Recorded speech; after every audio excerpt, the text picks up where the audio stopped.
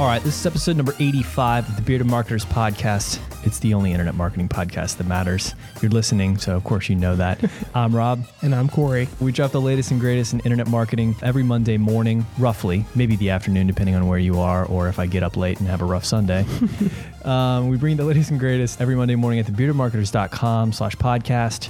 On iTunes and on Stitcher Radio. Please leave us a rating and review. Spread the word. Get your coworkers and colleagues and lovers and friends and followers listening to the podcast. Send your suggestions to 904-270-9603. We'll cover the topic on the next episode. We love hearing from our listeners. We get tired of researching ourselves. There's so many bad articles that we have to pore over. So hearing from the listeners what they actually care about, godsend. So definitely send in your suggestions. We spend entirely too many hours every week trying to find good content to bring you guys. So if you find something, hit us up. It will help everybody else out. All right, enough of that. What are we drinking to get into the mood? What are you doing? Tonight I'm drinking, going back to an Old Faithful, Talisker 10, nice, smoky, not too peaty scotch. How about yourself? We're running sadly low on supplies here in the Bearded Marketers recording studio. Times have been tough. Yeah, so I'm going to a super OG Presbyterian. Okay. I think. At least it's my version of it. That's bourbon, ginger beer, and lime? Yeah, we're out of lime though, so we're missing one of the key ingredients. This is sans citrus. Skeleton crew over here. Let's go ahead and hop into the topics. No jibber jabber. First and foremost, we're going to kick it off with some Facebook Likegates are no more. First of all, what is that? And two, why that's going to be applicable to your business. Free shipping is not enough. Oh, I'm just going to leave it at that. 5 different email recovery angles. How can you bring back those people to give you more monies or more information? And then wrapping up the episode, it would not be one if we didn't cover what our friends in Mountain View are doing. Google, what are some things that you need to be paying attention to that they're rolling out? So first, let's kick it off. Facebook, our favorite social media network. Rob is on it daily, creeping on people. Never had an account, you know that. Don't you dare put that on me. So let's go into what are some of the new rumblings from Mr. Zuckerberg. So knowing that I've never had an account, I am the most qualified person to be speaking about marketing on Facebook, of course. You market on Facebook, you just don't necessarily have an account. Yes, exactly. Well, I have an account for an ad account. That's about it. There you go. People friend me. I don't know how to use that thing now. This is an article from Marketing Land titled, Facebook is tearing down the Likegate. Are you ready? By the time you are listening to this podcast episode, this has already occurred. So check your Facebook marketing, whatever. If you take advantage of the Likegate. What is the Likegate? I'll explain it to you right now. Okay. As well as my question. Yeah, Likegates were the most common usage of a Likegate is, let's say I have a Facebook page, I'm a company, I want to run a contest. Part of the way you enter into this contest is you have to like our page. Okay. That's the most basic hate those, but sort of Likegate, right? So to enter our contest, you have to like us, right? Okay. So that's considered a Likegate. Now, there are a million other ways that this is done. A common thing that I've noticed in the music space is like it to get a free download of our song or something like that. So incentive-based liking is what they're trying to get rid of. So this is going to be basically turned off. The ability to do this, new rules now will be in place. The functionality that people were taking advantage of to make this possible will no longer exist. Okay. To me, this feels like a long time coming. I know Twitter has had rules against this sort of thing for a while. Entering contests with tweets and follows and things like that has always been frowned upon. So it sounds like it's about time that Facebook has caught on to this stuff. I don't know why this is coming seemingly out of the blue. I do think, though, that this is going to drastically affect how people can promote on Facebook in regards to direct action campaigns that they try to run, right? How are we very easily going to get people to enter our contests or get our free things and know who they are and also inflate our fake Facebook like page numbers? You know, how are we going to do all these things in the same way? I'm curious to see what kind of games people come up with to get around some of this stuff. Sure. You know, if you've been using contests and these sort of Likegates in the past, it's going to be super hard to just completely walk away from that concept. There's a lot of Well, now that you've reaped the benefits, maybe it's a little easier, but those that haven't, it's like, oh man, come on. people who disagree with the strategy in general have some pretty good complaints against it, right? So what's the point of running a contest and forcing people to like your page if those likes aren't really going to be worth much ultimately anyway? And I think that's maybe where Facebook's coming from. It's incentive-based stuff. And I think part of where they're coming from is simply that, you know what this reminds me of is Google's crackdown on paid links. Exactly. It's like you're messing with our algorithm that's trying to find out who has popular, engaging content on Facebook by artificially inflating likes on pages or pieces of content. So we're having a harder time understanding what people want to be paying attention to because basically you're spamming our algorithm. Right. And, for different reasons, but there is some crossover, as you mentioned, to Google. From Facebook's standpoint, likes are somewhat of a proxy for authority. Likes should be indicative of how much people enjoy your service or find you as a value to the ecosystem, things of that nature. And when you're using these sort of tactics to game that, I think Facebook's concern, which I think might be arriving here a little bit too late, is the perceived value of those counters and that element within our ecosystem now has been diminished because it has been so inflated by so many people. It's become an unreliable tool for distinguishing if I should actually trust the source and what they're saying or whatever it might be. So I do think that Facebook is trying to manage reputation, but to your point, people that are gaming the system, that makes it difficult not only from the users and to sniff for quality and things of that nature, but for Facebook to understand really who the main players are. To your point, it's a long time coming, but maybe it's a little bit too late. But for companies that rely on these, definitely going to be a big change up. It'd be interesting to see what's going to happen now with all of these plugins and tools that rely on this service. What's going to be the user experience? So if you're a company that relies on Facebook Likegates to potentially do something, keep in mind, one, this is going away, and by the time you're probably listening to it, it already has. So that means that you should probably spot check that experience for people, make sure it's not extremely broken to where they're going to a non-existent page, things of that nature. But as Rob said, I think it's just going to mean that you're going to have to get more intelligent and clever about how you're going to work within these social channels, and some of the easy picking the low-hanging fruit maybe isn't just going to be as readily available as it once was. Well, putting my tinfoil hat on for a minute here. Does it ever come off? No. Can you hear it? I'm tapping my head right now. That was a terrible sound effect. Low budget here on the Bearded Marketers. I don't have one of those soundboards over here, like one of those call-in shows. But anyway, so putting on my tinfoil hat for a second, I wonder if, because I did, hint at the parallel between Google and links and Facebook and likes. I wonder if this is similar in the way that Google started going down the road with paid links, years ago, meaning they first came out and said, stop doing this, right? And so people didn't really stop doing it. Right. So then Google had to introduce algorithms that tried to sniff these things out and discount them. So I wonder if Facebook is either already going down this road or has future plans for, okay, we have to start figuring out, because it seems like likes are becoming more important. We have to start figuring out how do we know what a legitimate like looks like?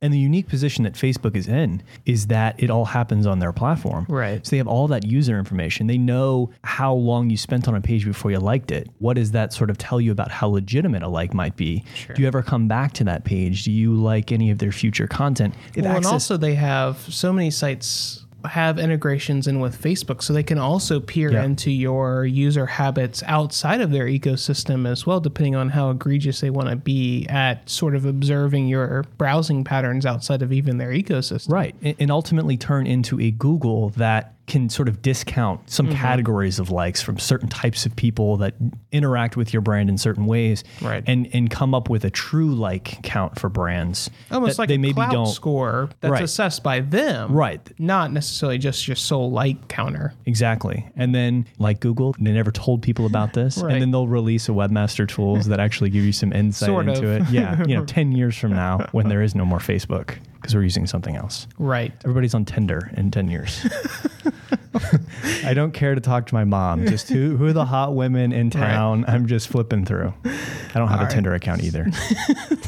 You're smiling a lot over there. Anyways, so if you do use Facebook, particularly to grow your social interactions, particularly using some Likegates, maybe it's to unlock things or to do downloads, things of that nature, just know that that functionality is going away. But to Rob's point, what does the future hold? This is something that you really need to consider, and how Facebook is going to assess how do we determine quality from these pages, and understanding that your social media planning needs to mature and how you are interacting with your audience. So keep that in mind. Could be a big shakeup for some people. Let's move right along. Free shipping's not enough. So this is a very interesting article in which I came across on Crazy Egg's blog this week. And really the crux of it, and I think it's a good topic for discussion, particularly with my work in e-commerce, I see this a lot, where companies feel like they come up with this strategy, this value proposition, if you will, on why people should buy from them. A lot of it gets centered around promotions or shipping, and they think, and this is low budget sound effect, washing my hands, that's all the work that I need to do. Now let me sit back and count my monies coming in, because people will come in and see that obviously I'm the best choice because we offer free shipping, and my abandoned cart rate will go down to essentially zero. And if it's not, there must be obviously another problem. And that's really not the case. You know, a few years ago when Amazon and some of the other sites out there were leading the charge into starting to go into this free shipping world, it was novel. It was something that was a huge value add to the site that was unique in the e-commerce space, but that's no longer enough. And I think we've actually talked about that. I know that you've mentioned it before on the podcast where, you know, at this point, free shipping, that's almost come as an expectation in some verticals. Really, the charge to companies is you need to think about in greater detail why people would choose to shop with you. And I think this goes to maybe the conversations we've had on past episodes, really about discovering your value proposition. But what this article talks about in particular is some of the things that people find of value, which I think that some companies really need to take into heart. And I know that I've talked a lot about e-commerce thus far, but I don't think that these just apply to e-commerce and that lead gen or other companies can really take these into account. Because again, this is what users are coming to expect, not just from e-commerce sites, but just providers in general. And so Crazy Egg sources a couple different studies in which users are surveyed into what is important to them in their shopping visit, other than just promotions or free shipping. What are key drivers for them deciding to purchase with someone? You know, tracking delivery is always a high one in these types of studies. I would move away from that because to me, that's a given. I mean, we are in 2014, at least for the next couple of months. Tracking my order should be a given. And if you don't do that well, that can be a huge detractor away from me actually purchasing from you. You know, we live in this hyper tracking world, and I need to know all these details. I have all these apps. I'm checking it every 10 minutes. Right. I mean, it's out on the vehicle. I need to see when it delivers. Yeah. A couple of the other things that are starting to come online and start to surface as major players in these studies, though, that companies need to take note of is one, online chat and instant messaging. Understand that culture is changing, at least here in the US. People don't like talking face to face anymore. They like to chat and they like to instant message. So you might want to play around with how you implement that on your site and what influences your conversion rate at that point. I will say I have had some experience in this space, and one of the things that you need to bridge well is adding some friction into online chat and instant messaging sometimes is a good thing. Having the availability to chat with an agent or someone at your company is a great feature for people, but it can be abused, and understand that there's a real fiscal cost there. I mean, there is a cost to adding promotions to a site, giving free shipping away that eats at margin, but paying for bodies and seats to take questions is not only a cost to the business in just hours or salaries or whatever it may be, but you actually need to train that person to understand what they're talking about, because the other end of online chat and instant message is it does open up a little bit of risk. Now these are agents that are speaking on behalf of your company. And so while it might be a great value add for your website, understand there is a real cost to it, but there is also a risk to now opening up more communication to people that might be a little bit unfiltered. And so returning back to the point I had, sometimes asking users to invest some effort into understanding why they're talking to you today, or maybe not putting live chat on all your pages might be the best mix for you. Sometimes the availability of that can be abused for people where talking to you about things where they can easily get that information or they're just wasting time. I would also recommend companies to track their chats as well and understand why people are actually engaging with instant message. You might find that people are doing it not necessarily because they want to chat with you just of their own volition, but it might be because your website is lacking in communicating some pretty key things that people are interested in. So sometimes online chat can be a good channel to understand what changes to your website you need to make to essentially increase your conversions. Another thing that I wanted to talk about that I think does not get enough attention, so we're talking about this concept of free shipping is not enough, is concentrating on your user experience. And in particular, how fast and responsive is your website? So what can be a big differentiator for you in your competitive field is how fast your site is and how frustration free it can be. It's becoming more and more apparent that users are less tolerant of poor websites. And, we've covered on the podcast as well that search engines are also starting to communicate poor websites. Google, part of their algorithm now is assessing your site speed. They're also notifying mobile users if their website is not mobile friendly, things of that nature.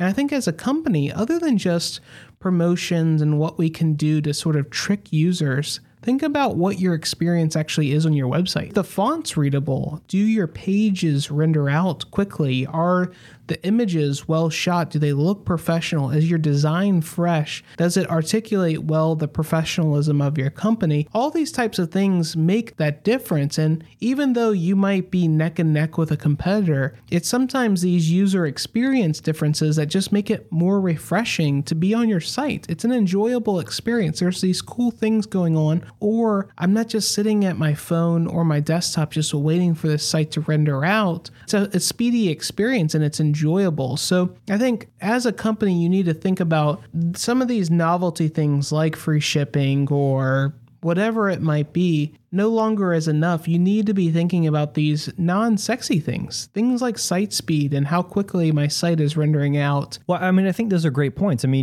All you have to do is simply look at the retail real world store, walk through the mall, walk into a high-end designer store and experience that. Right. And then walk into a discount store and experience that. And the feeling is so massively different. Those sort of principles should be applied to websites. Sure, that's a great point. So just take that into account. I think a lot of people need to hear that message. If you are sort of stuck in a Web 2000 strategy where, you feel like you've had some small tricks to get people in, whether that is offering a free month of service or free shipping or whatever it might be, just take a look at your whole process and think about, how are we treating customers? Do we have things like online chat that people are starting to value more? Do we have product videos? How fast is our website? Does it work well on all devices? Things of that nature. Those are becoming paramount as you try to differentiate yourself from your competitor. The other thing that has become a much bigger thing for users as it's become adopted much more readily by users is video demonstration, or basically video on websites. And that is using the products, that's displaying the products, talking about your company, explaining what you do, things of that nature. People are using videos more and more. We're seeing that at least most of the companies that we're working with. It has become a great channel to really engage people in a different format. Websites are great. HTML5 is great. Animations are great. There's a lot that you can do with a website, but sometimes video as a vehicle is just a completely different animal in exuding what you want as a company and potentially condensing down a very complex web process into a very short video can help save a lot of time, both on your end, but also the user side of things. So videos become a big thing for users. It used to be an issue with mobile devices and things of that nature. Luckily, technology has progressed where most of those issues are now mitigated. So if you've written video off in the past, it's something that you really need to pay attention to. A lot of users are starting to come to expect that, but also it can help differentiate you from your competitors. Yeah, a couple things I wanted to add there, backing up just a minor step where you're talking about customer support and online chat and things like that. You talked about tracking some of those elements. I just want to reiterate how important it is, if you're going to do online chat, to track everything about it. What kinds of questions people are asking, from where they're asking these questions. I mean, are they trying to engage in online chat from your checkout cart process, from product pages, from your homepage? Where are they trying to ask these questions? And then what do these people end up doing? Do they end up buying? Is online chat actually making you more money, or are you just squandering resources by answering a bunch of dumb questions to customers? Maybe aren't even buying. Maybe are buying, but aren't buying more often because you're answering their questions. So in the grand scheme of things, it would be great if we could just offer free help to all of our customers. Sure. But realistically, that's impossible. And so you have to really run those ROI numbers. And of course, like you pointed out, pay attention to what people are asking and maybe actually try to answer those questions on the pages themselves instead of forcing them to use online chat. And then finally, video, which you touched on there, video tutorials. I mean, that's so hot right now, but especially for SaaS companies out there, if you have some crazy software, man, you need to have some video tutorials, especially like as soon as people sign up, boom, I'm right in my account. Show me a tutorial video that shows me how the hell to use this damn thing. And speaking of which, have some great email sends going out over the next week for people. That was a little bit of a sidetrack. Them along. Yeah, exactly. Did you have anything else about that? Or two other things that I want to talk about is one, be careful of the rewards club, loyalty club trap. I think a lot of people think, free shipping's not enough. Let's just have a rewards club. And we've covered that on the podcast before. This may be a carryover from physical retail where people had these loyalty programs to track what people are buying and things like that. Oftentimes those are deployed horribly, and the problem that you come into there is not only are you having people make decisions whether or not they want to purchase from you or go with a service or give you information, things of that nature, but now you're sort of injecting this loyalty program into the thought process, and now I'm having to make a determination. One, do I even like you enough to give you my information? And two, what's up with this loyalty program? Is it even worth my time? Oh, it's not. This is a joke. Well, now I'm out of there. So just be very careful of trying to answer, well, if free shipping's not enough, I'll just have a rewards club. I think one of the items that people really don't execute well on and can really help differentiate you as a company is coming up with really great content on your site that causes people to feel reassured about what they're absorbing on said site. So in particular, I feel like many companies do not deploy well, like buying guides or understanding compatibility or showing off their products. Video can really facilitate a lot of this, but I think a lot of companies do not execute a great content strategy well enough in the way of making me feel assured about my decision, but also something that's shareable to other people. This concept of evergreen content on our website. So if free shipping is not enough, or these small tips and tricks that we become accustomed to, think about how you can differentiate yourself and become an authority in the space. Maybe it's generating a piece of content that everyone links to because it's the best CRM buying guide that one could come up with, or whatever. Maybe it's a shoe buying guide to end all shoe buying guides for everyone. It's these types of things that really differentiate yourself and where you need to focus as a company. Sometimes you can't just promo your way out of competing over visitors. It's these types of things that not only separate yourself, but help you grow into different traffic channels as well. So think about how you can differentiate yourself. Don't crutch on established promos like free shipping, things of that nature, because they are getting long in the tooth. And at the end of the day, it's an easy barrier for your competitors to maybe pick up on. So think about how you can diversify yourself and become a leader in the space without necessarily relying on those easy tricks. Amazing. I'm going to talk pretty quickly here. We don't have long attention spans, right? Obviously, I can't listen to more than 6 tips on something. So that's a tip for you for your next time you do a segment. This one has exactly 5 top 5 tips on email recovery campaigns and the different angles I can use in these. So for those of you who are unaware, come on, get on our level. Everybody who runs email campaigns these days, if you have customer information, you better be tracking, and I'm talking things like email address, some method of contacting them. If you have their information, you better be tracking what they're doing on your website and have the ability to send automated emails to them based on the actions they take. The most simplest example, and I think this is where a lot of this came from. I mean, I remember running tests like this, like a decade ago, back OG days.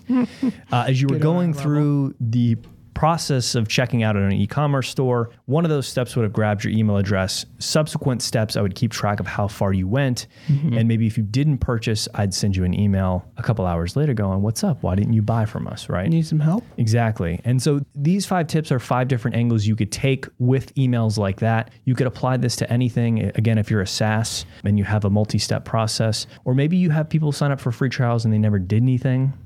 You could take this approach. A lot of different approaches. I think this applies to a lot of different companies out there. Leads is another perfect example. People who don't reply to your follow-up emails, you can send them things like this. All right, so number 1, urgency. Also, I do want to give credit again to where I got this from. So this is from marketingland.com. The first tip is urgency. So this one, obviously, it almost doesn't even really apply to these sort of recovery emails. It's just applying that sort of XX ends today. You know, whatever they were maybe signing up for, the sale on that ends today. This is the last day to sign up for whatever it is they were in the process of signing up for. Using urgency in those recovery emails can be a great strategy to use. Number 2, and this is what I used extensively a decade or so ago, and that is the sort of concern or caring approach, which was, hey, it looks like you weren't able to check out. And I wanted to see if you were having maybe technical problems or anything else. Is there anything I can do to help you complete your purchase process, registration, whatever it was? So that can work pretty well. It may come across as not very genuine, depending on how easy your process may be. I mean, it could be very straightforward and seem weird if you're asking questions like that. But I think that's something that could work for some people, especially if you have a complex product. Actually, I've used that quite a bit. And one of the reasons why I tend to lean towards that method is problem with urgency sometimes is that's wrapped up in promotion, complete within the next 24 hours. And here's a coupon for your troubles or whatever it might be. And what can happen a lot of times, depending on how your company is deploying urgency, is people get accustomed to expecting that, or word gets out, hey, if I go, and this is not necessarily the case, but if I go to Zappos, I put in my information and I exit out, they're going to give me a 10% coupon off. And you start to condition your users to go through certain steps because they know about your recovery process and things like that. So I find that the customer service route, maybe we could call it, tends to work a little bit better because you don't set yourself up for dealing with people that have gotten savvy enough and realize that this is an automated process. And if I want to rebuy or tell all my friends, hey, just abandon out and you'll get a 10% off coupon. But also, you did mention it's going to take some copy work, but it can come across as a pretty genuine that you're helping users out. And to your point, some of us have very complex sales. In particular, one of the clients that I've worked with for quite a while sells high-performance car parts. And the difficulty that exists in their industry is when you buy a part from them, it's not necessarily I'm just changing out my wheels or whatever. It's a major purchase. It might mean that you are buying a lot of parts for your car because it's a big upgrade, or there's going to be a lot of commitment from you installing these parts, or what you're going to have to do to eventually get your car back up and running. So they have a very complex sales cycle, and that's not necessarily indicative of just their industry. I mean, maybe whatever you're offering to customers is a big decision point, whether that's not necessarily just in price, but effort that they're going to have to do to, see it through. And so having these sort of recovery emails offering up, hey, I understand this is difficult. Let me help guide you through this, can oftentimes be a great way for you to start that dialogue with customers and to be that shepherd, so to say, into waters that they might not be familiar with, and they might need some expert level customer service to help them feel comfortable about that decision. So 3 more to do. Number 3 is a polite reminder. So this is sort of a twist on the concern, a caring one, except you don't take the can I help you approach. You just sort of go, hey, it looks like you left 3 things in your shopping cart with a link to sort of complete the purchase. Or it looks like you didn't complete your registration for this webinar. Here's a link to make sure you're all signed up and ready to go. It's a pretty straightforward one there. And that one can work pretty well too. Number 4, extra or premium offer. This one seems obvious. If someone made it to the cart and maybe they didn't get there, this is sort of what you're talking about. Let's give them a discount coupon, right? People may become accustomed to those things, or, that type of email is more likely to get hit into a spam box or get ignored, especially depending on the type of subject line you're using there. The last one I'm going to talk about, they titled this one Other Benefit. I want to call it more like reframing. And I think depending on your offer, this may not work as well for an e-commerce site, but I think it could still.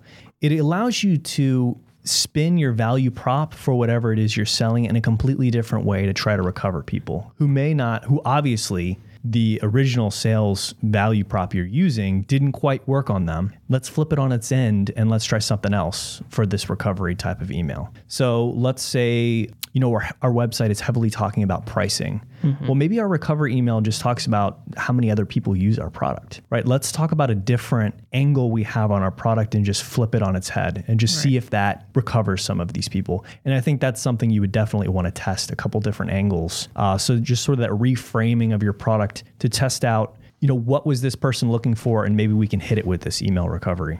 Right, or even having a unique campaign to that, maybe allowing someone else to talk about your product. Maybe it's a testimonial type drip campaign. Hey, I know that you were looking at this. I think a lot of people, when they abandon out, obviously some fall into price shock and things of that nature, but they feel a little bit unsure. So you can either take the guidance route, which we covered, or having that social reinforcement sometimes of testimonials, or, hey, check out our video wall of satisfied customers could be a great way to get people over the hump. So thinking about what those particular strategies might be. One last thing I wanted to add on this topic before we move on, because I've seen an explosion of these types of emails, these automated marketing emails, is be very careful about how personal you do get and making it seem like it's coming from a particular person. If you make it seem like it's coming from a customer service person, people are more likely to reply. And now you have to have somebody manning that email address to actually reply. So be careful about that type of approach. It's something you're going to have to tweak and find out, but don't make it seem like it's coming from someone personally emailing a would-be customer because they're going to get a lot of replies. All right, that's all I had on that. What are you doing? So the last thing that we'll talk about, this is our Google Corner, one of my favorites. Talking about the happenings in Mountain View that you need to pay attention to. A couple things this week. One, if you work with AdWords shopping, know that there are some new reports within the Google Analytics website, within the Google Analytics tools, so you can get an even greater view into how your AdWords shopping campaigns are doing. Next thing that we're going to cover, and this is more in the SEO world, but something that's been interesting is, if you're not familiar, Matt Cutts is the head of the spam team at Google, and he's recently taken a sabbatical from his role as head wrecker of dreams and coming up with Google's spam strategy to essentially assess where people live within the results. And he's actually extended his leave from Google. And one of the comments that he's had is, I feel that even in my absence, Google is doing a good enough job at keeping up with the spam portion of internet. And I feel like I can continue my leave and things still operate smoothly. So understand that there is some flux at Google in how they're assessing what websites are legitimate or not, and their SEO strategies and how their algorithms work. Just an interesting tidbit that I came across. It's a fascinating Search Engine Land article, which we'll tweet out. But lastly, if you work within the local search category, maybe you get some organic traffic from local listings, maybe it's multi-office approach, things of that nature. You have clients that do local search. Just know that Google is still slowly rolling out their Penguin update. So this is 3.0 for them. And really what Penguin does, I know we have a lot of animal names that we cover. Google's Penguin update looks at when you are searching for something, potentially it's maybe a pizza spot, it will actually return local results. And so Penguin is an algorithm that tries to return more relevant results to those people that might be searching for local specific key terms. Just know that that's still rolling out. So if you've read places that penguins come and gone, that's not actually true. So if you do rely on local search, you still might see some mix up there. I guess with any Google algorithm update, there are some praises and some moanings out there. So just pay attention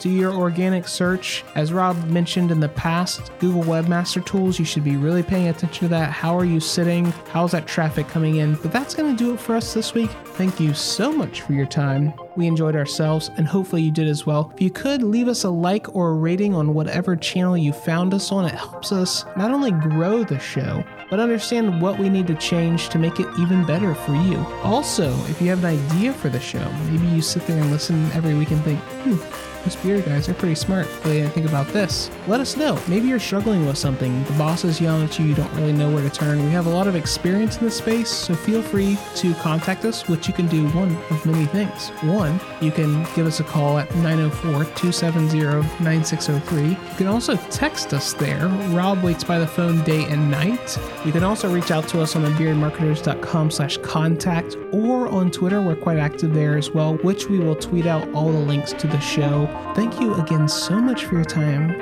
and we'll see you next week. Gia.